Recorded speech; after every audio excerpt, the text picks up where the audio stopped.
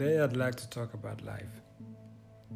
For the mere reason that one cannot live an orderly life without understanding it. Such an understanding changes one's life to the core. Then can one truly live. And as far as one can see, we live in complete disorder. In my opinion, the best way to approach this topic is to look at the now. Always look at the now. I wonder if we actually ever have time to just look. Not look with your eyes, but to look with everything you have, with all your senses at once. That's a terribly difficult thing to do. Isn't it strange that this thing we've called life is actually happening? The fact that you, as a person, are actually living is one of the greatest mysteries ever, if not the greatest mystery. Please, it is important to know that the word is not the actual thing. I repeat, the word is not the thing.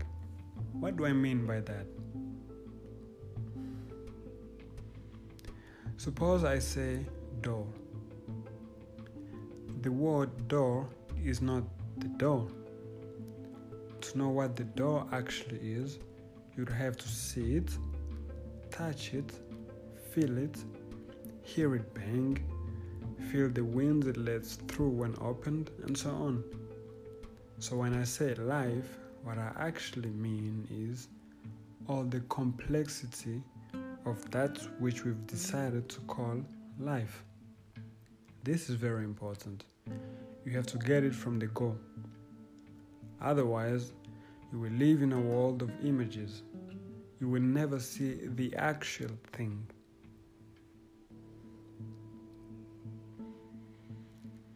It seems to me that the longer we live, the further society evolves, the less sensitive we become. We end up taking for granted what is actually happening.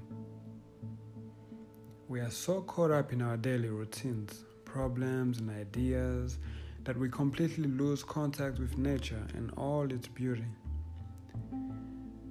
When most of us hear nature, we automatically see trees, animals, clouds, mountains, and so on. It is something separate from us. There's us and there's nature. Obviously, that is absurd. You are nature. Can you see the danger and limitations of words? So again, the word is not the thing. Please see what your mind is doing. You live in a world of images. In today's world, everything happens so fast that we've conditioned our minds to a very limited area. A mind that is so capable, a mind that has no limits whatsoever, has been reduced to a pretty little thing. If one is to be honest, we have become mechanical. You wake up, you do this, you do that, you sleep, you repeat. We feel more comfortable with our own creation.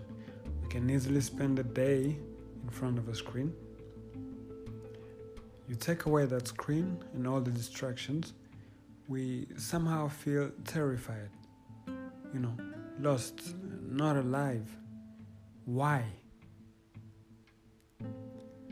By the time our kids reach 3 years old, they are so destroyed, both psychologically and physically, that there's no chance of them ever keeping that natural sense of wonder, that sense that humans are born with. I don't think we realize the danger of such a society. In fact, I doubt we are even aware what we are doing to ourselves. Some might see it, some might superficially try to fix it, but deep down, we don't want to. Or at the very least, we can't when we want to. Why? Please, I am not judging you. I'm not here to tell you how to live. That would be too violent. And I'm not a violent man. I'm just pointing out facts, pointing out what is actually happening, the horrors of our human race. Despite all of this, one cannot help but bow down to the immensity of life. It just so happens that whenever one is in that state of wonder, one starts to inquire into life much more deeply. Think of me as a friend who's just picked up a strange shining object and wishes to show it to you. I have not named the object, nor will I ever give it a name. Just look at it, hold it, feel it. You might just be surprised and find out that your life's purpose is where you are right now, doing what you are doing right now. Just be curious once more. So, how does life come to be? How do we tackle such a tremendous question? The first thing is to be completely honest. In all honesty, you do not know. All you know is what you've been told. Either you're religious and believe in resurrection, reincarnation, life after death, and so on, or perhaps you're scientific-minded and believe all this is a result of a huge Big Bang. Atoms, attraction, energy, and whatever. Still, this is what you've been told. Why should you believe any of that? On what grounds do you decide to trust someone so completely that you live your whole life based on his or her convictions? Isn't that a bit naive? A bit irresponsible? Yet, that's what we do. Or rather, should I say, that's what society conditions us to do. But are you different from society? What is a society? Well, society is made up of people like you and me. We establish rules and regulations, values and traditions in order to better interact with each other. We make society. You are society. You make up society. So why should you believe what someone else says or what the society says? Are they not faced with the same problems and questions as you are? Are they not as clueless as you are? Well, when you go to the hospital, to school or workplace, you'll find a specialist whose job is to serve you and help you. In such a case, it would be stupid not to follow their opinions, their expertise to some extent. In that field, it is perfectly rational to give them authority. But when it comes to deep psychological questions, asking for a guide is the most unintelligent thing to do. If I'm jealous, for example, if I'm jealous, do I need to ask someone whether or not I'm jealous? I know I'm jealous. I can feel it in my gut, so to speak. Similarly, when I'm hungry, do I need to get approval from someone to know that I'm indeed hungry? So the second thing to have in mind is not to rely on anyone for anything at all, psychologically speaking. We said the first thing is not to confuse the word with the actual thing. The word door is not the door. The word God is not God. The word death is not death. The word fear is not fear. Same thing, the word pleasure is not pleasure. Secondly, we said not to have nor seek any authority whatsoever. starting with myself, the person who's speaking right now, but also yourself, the listener. The moment you say, I know, that's the end of it. You can never move from there because you assume to know, and that is the worst authority of all. In order for you to learn how to walk, for example, you had to learn. You didn't say, well, I know how to walk, I walk. Otherwise, we're going to be born walking. You had to be in a state of complete ignorance, therefore free to observe, to look with a sense of, I really don't know. That's the kind of state you need to be in right now and from now on. It is only such a humble mind that can break the various limitations imposed on it. A mind that can really understand. If not, you will be stuck in a world of illusions. An illusion, however convincing, it is still an illusion.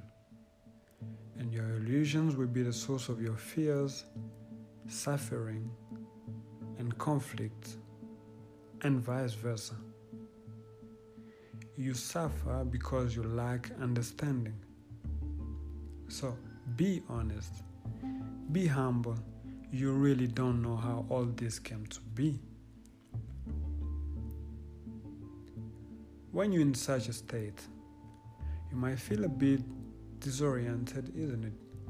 You might say to yourself, well, if I can't ask someone, if I can't ask myself, how am I to know then? If that's what you're asking, then you're still stuck in your old ways. The question shouldn't be how am I to know, but rather, why am I to know in the first place? Why should I know? It may be because I just heard someone talking on a podcast. He seems to be fairly rational, serious, interesting, and therefore my mind says, yes, I want to know. But in such a case, you still don't want to know. You're conforming, and you've made the speaker an authority. You see how cunning the mind is. Please pay attention. Therefore, you need to understand yourself. You need to know yourself first before you can possibly begin to look into the immeasurable. The immeasurable, the truth, God, creation, or whatever you want to call it, is there. Whether you like it or not, it will be there. It has been there and will be there. So let's leave it alone for a while. Let's come back closer to home. Who are you actually? What are you? You need to understand that first before you can move from there. And you need to understand that not based on a psychologist, a biologist, a priest, a colleague, or whoever claims to know. What are you? Remember, you have eliminated all guides, teachers, all previous knowledge. All those are authorities. You have put all those aside. But how can you be certain that you have eliminated all authorities? It could be an illusion. You might just convince yourself that you've done so, but you haven't done it. Well, to do that, it's simple really. You've seen the danger and irrationality in having them. Seeing that is all you need to eliminate authorities. Understanding that is all you have to do. Understanding the danger of relying on someone's say, for example, is all you need to avoid following someone. There's no method to it. It comes naturally with understanding. So when you have no more authorities, what happens? Well, it turns out that is just what you need to know yourself. You need to be alone to know yourself. When I say be alone, I don't mean isolated, but alone psychologically, not allowing any past experience, idea, concept, or belief influence your learning, your observation. Can you do it? If you would allow me to speak for myself, I say yes, it is possible. I have done it. I am doing it right now. So in the next episode, I would like us to dive into the self and find out what exactly is the self, what you are. Quite a fascinating topic it is.